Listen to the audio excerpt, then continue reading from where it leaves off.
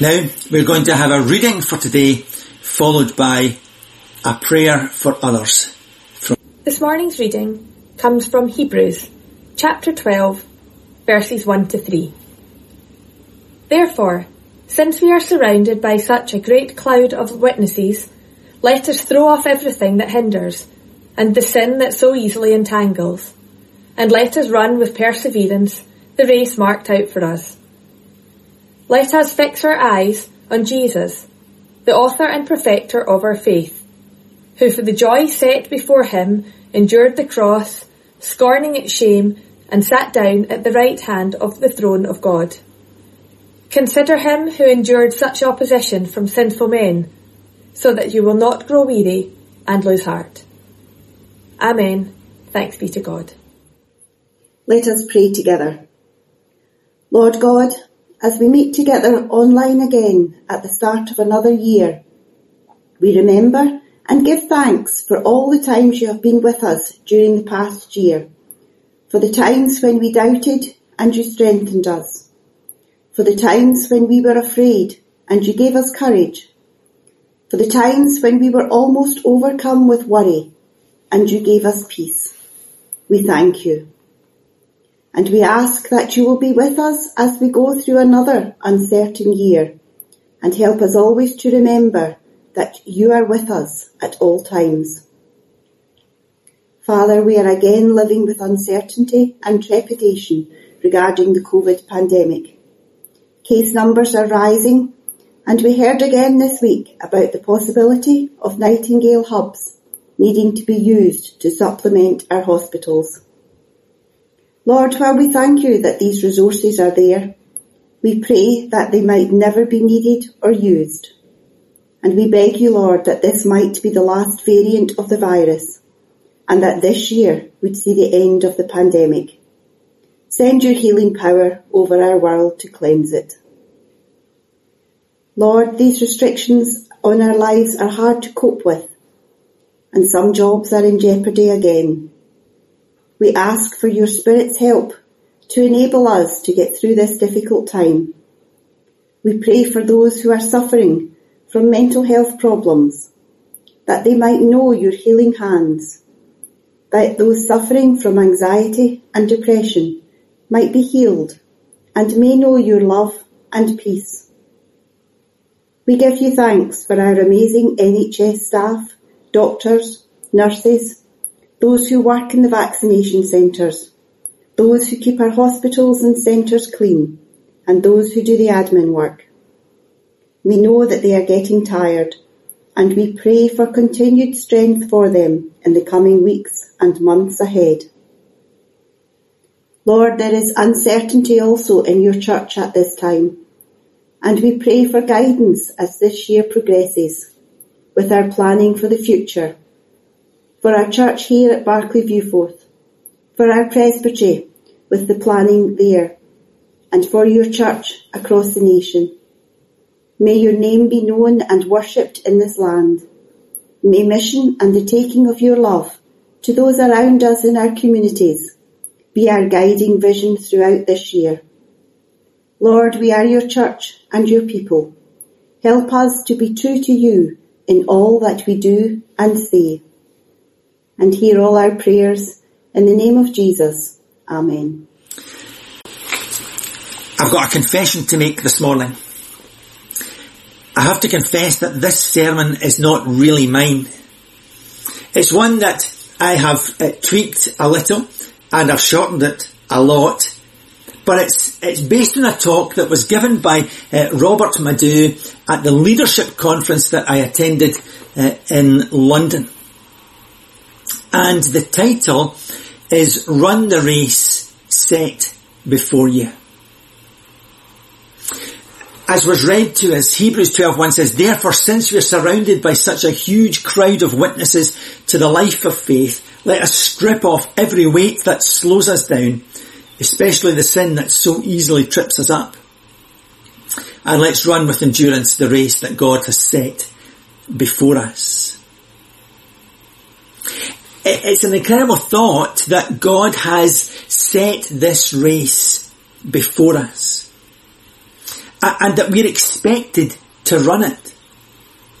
But how are we supposed to do that? Well, the writer to the Hebrews goes on just to tell us exactly how we're to do it. Verse 2 says, we do this by keeping our eyes on Jesus, the champion who initiates and perfects our faith.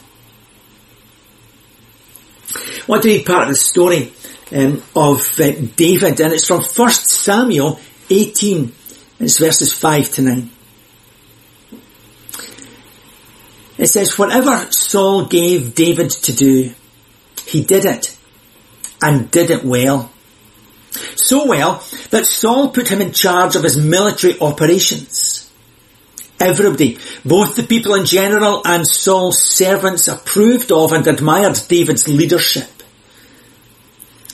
As they returned home after David had killed the Philistine, that's Goliath, the women poured out of all the villages of Israel singing and dancing and welcoming King Saul with tambourines, festive songs and lutes.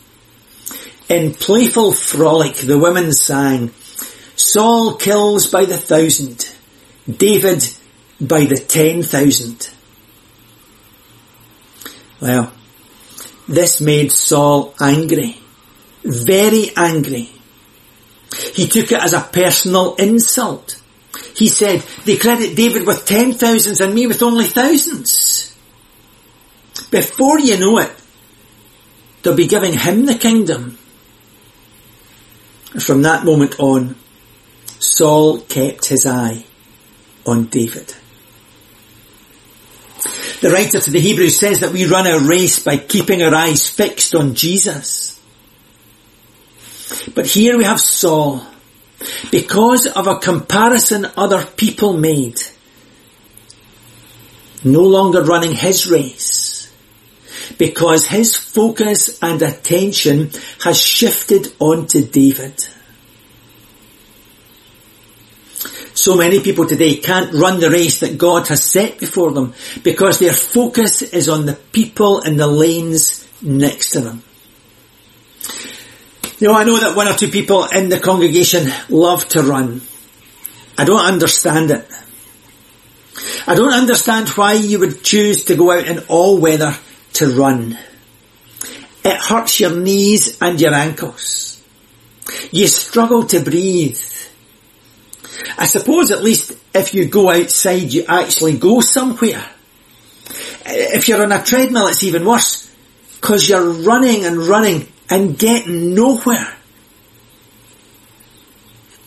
I used to go to the gym, and I would see people looking at each other. And I have to admit to occasionally doing it myself, although I would do it on the bike or the rowing machine. You know, you can glance over and see what level the person next to you is on. And you might think, they're only level 6. I'm on level 9. That's great. And you would pedal away, and then you think, but they're pedaling faster than me. So you start to speed up a wee bit. And you think, oh, they've put their level up. I better put my level up. And you begin to get into this competition. Same with rowing. You would be rowing away and you think, oh, I can know it. This is great. I can keep up with this. And then the person starts to go just that little bit faster. I think, oh, I better speed up a wee bit. Better speed up. And then all of a sudden, you're going daft and you're killing yourself to try and keep up with the person next to you. And in a way, comparing yourself to other people at the gym, it's okay, because actually that little bit of competition, that little element of, I need to try to keep up, I need to try a bit harder, that's okay at the gym. But it's not right in life. So today the question is, who are you racing? Is there someone in your life and you've set your eye on them and you're running according to their pace instead of doing the thing that God has called you to do? When you run on a treadmill, you expend a lot of energy, a lot of sweat, a lot of movement but you never get anywhere. And it's the same with comparing yourself to other people. All you end up doing is exerting a lot of psychological, emotional and spiritual energy, trying to keep up with someone you were never called or created to be. And in the end, you realise, I'm in exactly the same position as when I started. I don't know about you, but I know that I find myself making comparisons. And I think that our enemy, the devil, uses our proclivity to compare against us. That's why he was kicked out of heaven. He began to compare himself with God and decided to exalt himself rather than give glory to God. He uses comparison to kill and steal and destroy. Comparison is the thief of joy.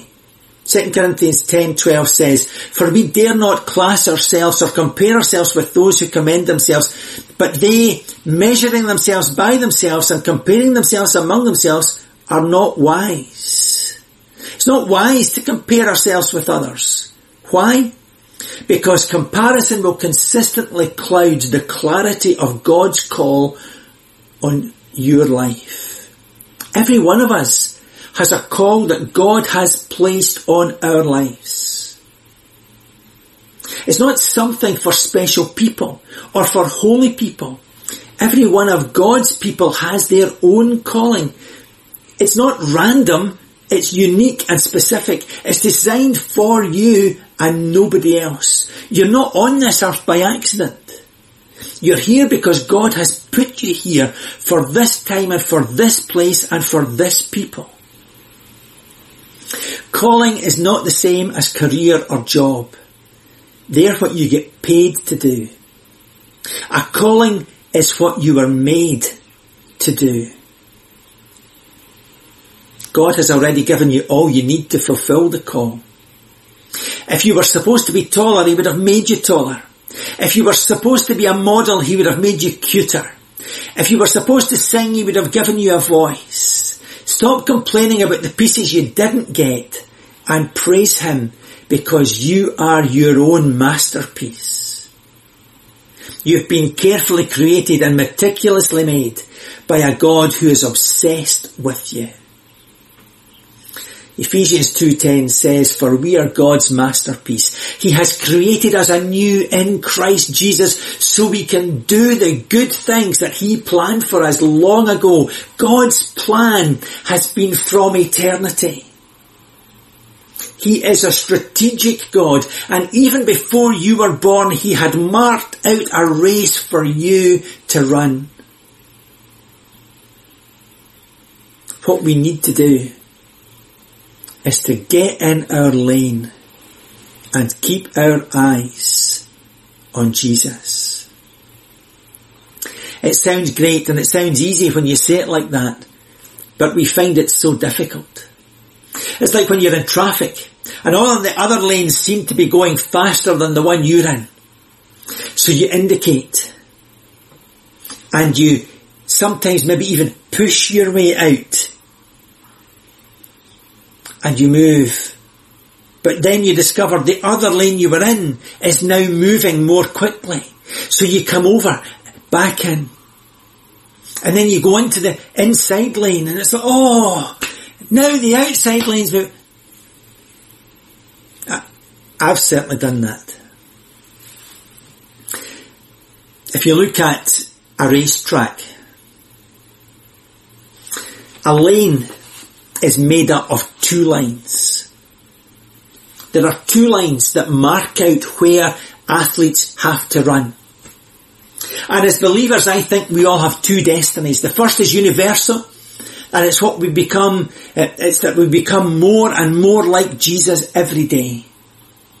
But we also have another destiny, and that's to become unlike anybody that God ever created, because we are unique. He has made us unique. So every day we are to become more like Jesus and more unlike anybody else that God ever created.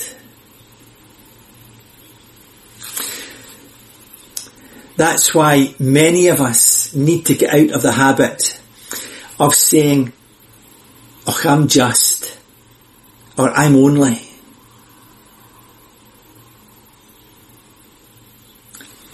I'm just a teacher.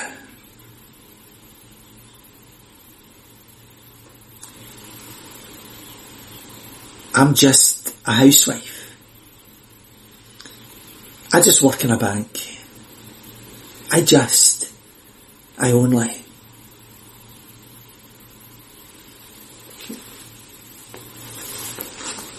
But that's your lane. That's where God has put you. Saul had been running his race. He looked like a king. He was handsome. He talked like a king. He was chosen to be the king, and God blessed him. But when the brightness of the blessing blinds you to the blesser, the blessing itself becomes a curse. Let me say that again. When the brightness of the blessing blinds you to the blesser, the blessing itself becomes a curse. Saul was more concerned with being the king than worshipping the king. David, out on the hillside with the sheep, was concerned with being in the presence of God. He's called a man after God's heart. He wasn't looking for fame or for recognition. He ended up fighting Goliath because he was offended that Goliath was ridiculing God. That was a moment of destiny for David. In that moment, David's life changed because he found that he was running his race.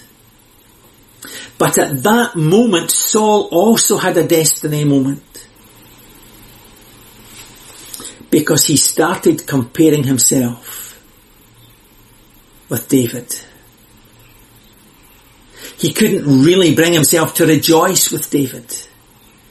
He couldn't really thank God for the victory. When he heard those women saying that he had killed thousands, but David tens of thousands, he was offended. He took it as a personal insult, we're told, and said they credit him with 10,000s and me with only thousands.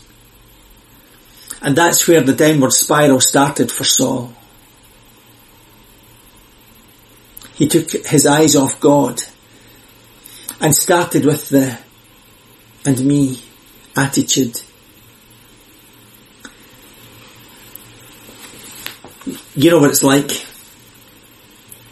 You're very happy that you've just got a new car. And somebody go, "Oh, it's only a Volkswagen. I got a BMW."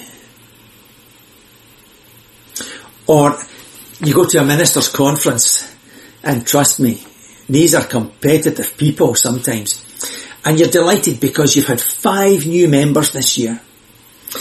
And somebody will go, "Oh, I had 16 baptisms, 28 professions of faith just last week."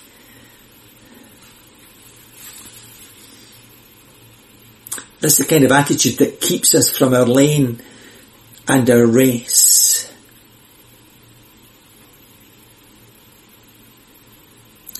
It's great that somebody is doing well. It's great that other congregations are flourishing, even if sometimes ours isn't a time of struggle. It's great to see growth across congregations. And we need to rejoice with every congregation, with every person whose life is being transformed by God.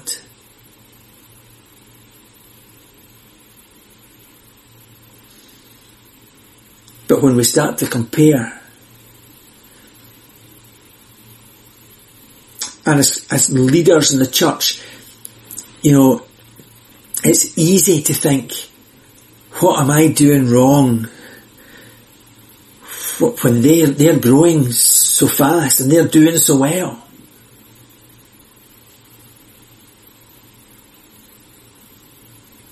But we need to remember that's their race and we are in our race. And that attitude of comparing comparing is not healthy.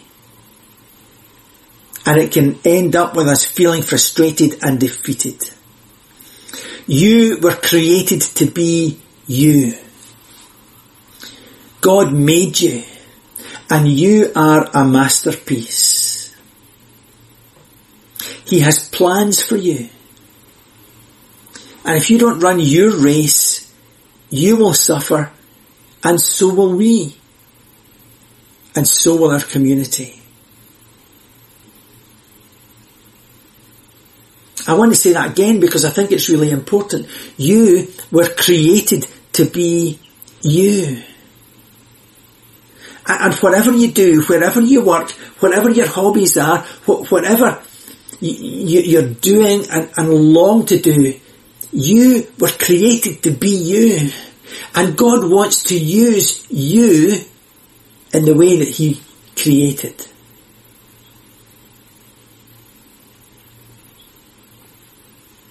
Doesn't matter how old you are or how qualified you feel. You are unique, and you need to become more like Jesus and less like anyone else. I don't know what God's unique call on your life is. Only you and God know that.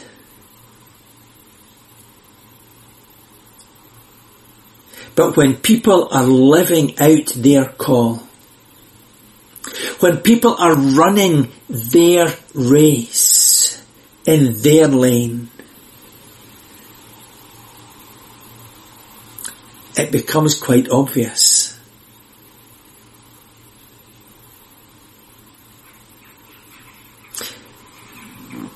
Your call might not be as dramatic as fighting Goliath. It might be. Maybe just a different kind of giant in today's world. But when you respond to the call of God on your life, His promise is that He will be with you, He will support you and encourage you. He will keep you. He will bless you. Now, I don't want to make that seem as if you'll never have any difficulties in your life, because that's not true. Life isn't like that. The world isn't like that.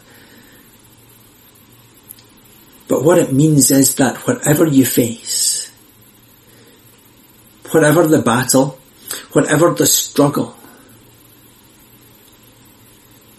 you know that you are in your lane, running your race with the unique set of skills and emotions and everything that God has given to you, because you are unique and because He loves you. And He wants what's best for you. And so as we come to this new year, I want to just encourage you.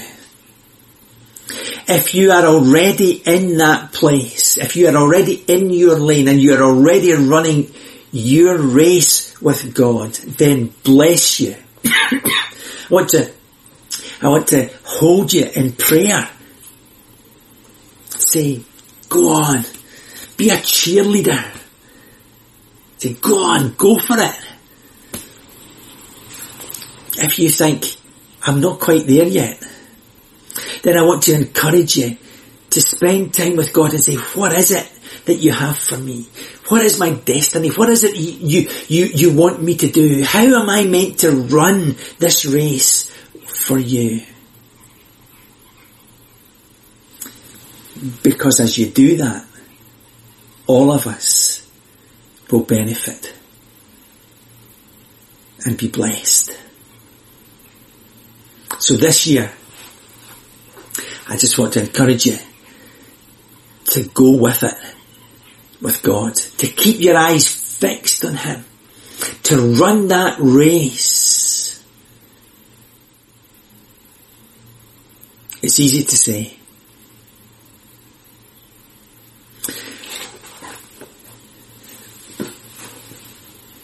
What I want to also say is that we need to support and encourage each other as we do it. When we see that there are people who are struggling with what God has asked them to do, then we can support and help. If there are people who are struggling to find their lane, then we can support and help.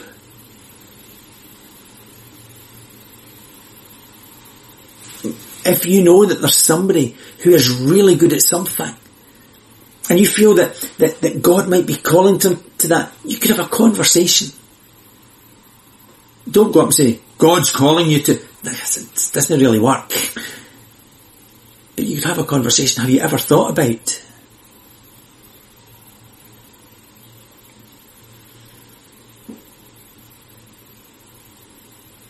when athletes talk about having been at big competitions, they talk about the support they receive from the cheers of the crowd.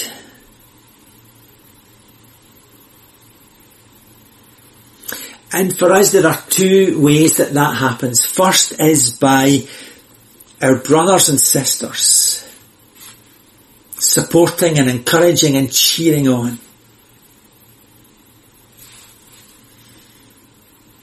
But we're also told about a great cloud of witnesses. The angels. Heaven watches and cheers us on. And so I want to encourage you this year to find your lane and to run in it.